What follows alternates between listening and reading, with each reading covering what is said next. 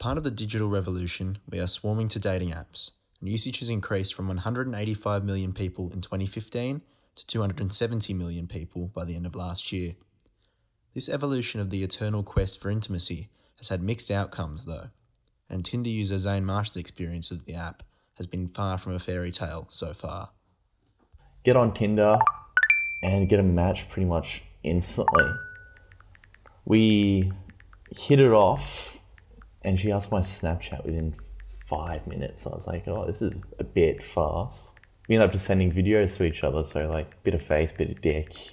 And after that, she sends me screen recordings of absolutely everything, along with screenshots of my Facebook profile and my Facebook's friends list. I've got no money. This can't work. They can't blackmail me. So I just go, yeah, send it. They're like, no, do as I say or I'll send it. And they start counting down from 10. So I blocked them at about 5. And nothing happened.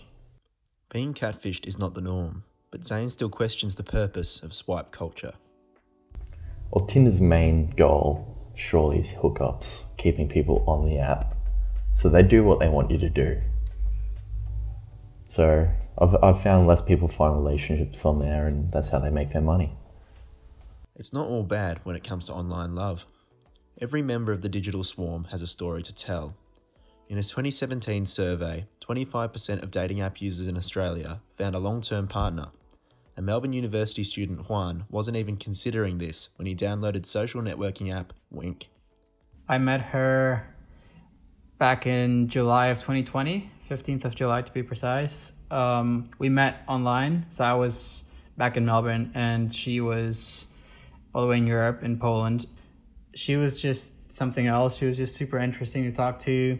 She was captivating. I got the lucky chance to go see her. So I got all the required documents. Everything was ready.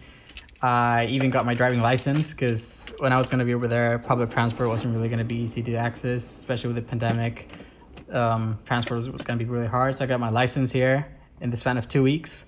Everything was clear to go. Here from this side, everything was fine. The airline let me board. I arrived in Poland. Everything seemed to be running smoothly. And I get to the border control and they're like, what are you doing here?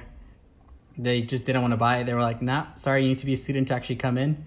This letter is not valid for entry. You need to have an actual student enrollment here in a university here in Poland to be allowed into the country. And I explained that they had already guaranteed me that I was going to be allowed in.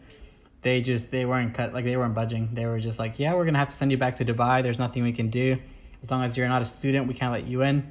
The modern dating app user typically navigates an endless stream of proposed matches, but it took one unintended connection for Juan to end up stuck halfway across the globe. Until eventually the border guard, he was like, yeah, so if you're a student, if you somehow miraculously end up being a student here, we'll allow you entry. Otherwise, we'll have to send you back.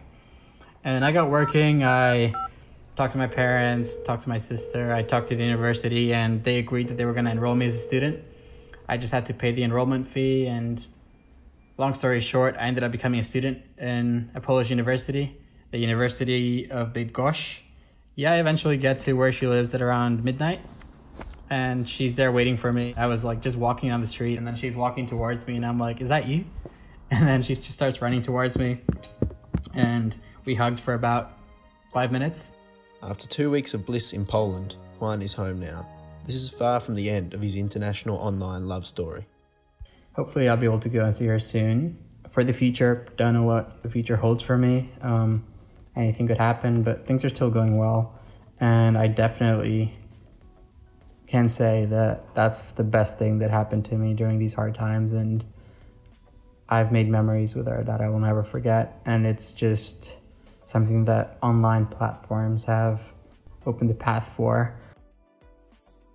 These stories show that the recent swarm to online love presents both risks and opportunities. As for Zane, well, he's happy to stick with the swarm. Still haven't learnt my lesson. Still on Snapchat, still on Tinder, and still don't care.